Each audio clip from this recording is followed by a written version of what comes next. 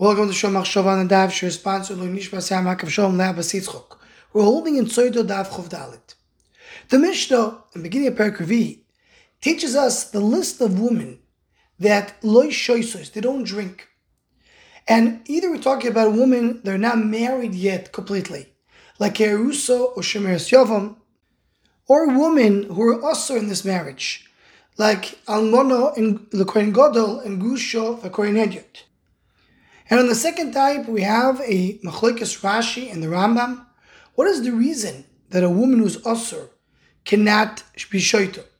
Rashi learns because the special pasuk that says, Kitiste ishtoi beruyo liishu sakosu medaber. It needs to be a woman who has a proper marriage. And she cannot have this marriage, she cannot drink. The Rambam learns the reason is because the husband was over a Isser. Because whenever the husband did any Isser of Be'ilo, so then the water will never check his wife. He needs to be completely pure, completely clean.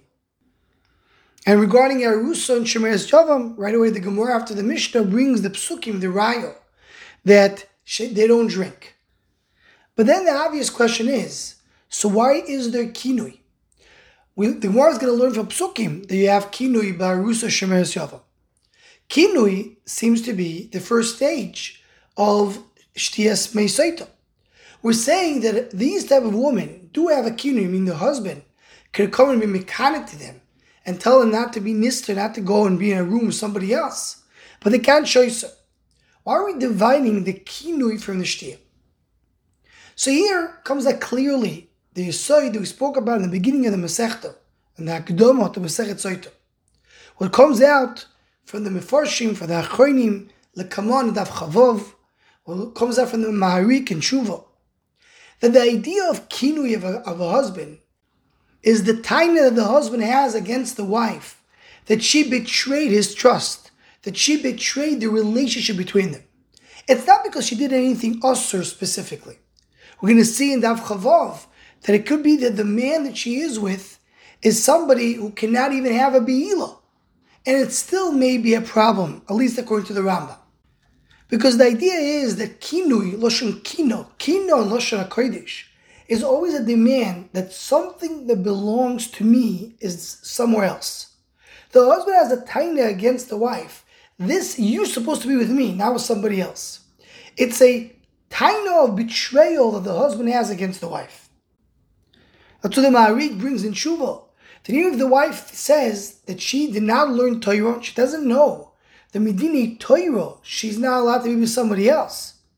But regarding Sotah, she's still a Sotah, because the Sotah, the Kinui of the husband, is nothing to do with the Isra that she did. It has to do with the fact that she betrayed his trust, that she betrayed the relationship between the husband and wife.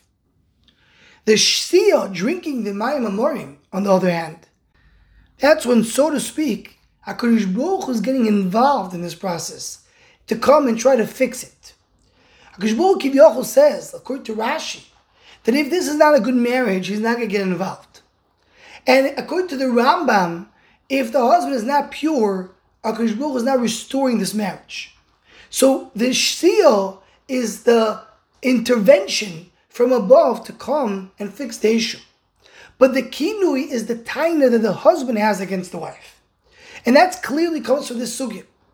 From the shtia, if it's isha suraloi, if she's not completely married, there's no shtia. It needs to be a perfect reunion of marriage that is going to be restored through the shtia. But the kinui, the taina the husband has against his wife, that's something which could be in any type of marriage that exists. Because the kinui is the taina of the husband against the wife that she is in the wrong place. Anyone who wants to join the Shomach Shova email list to Hotzer Group, please email shomachshova@gmail.com.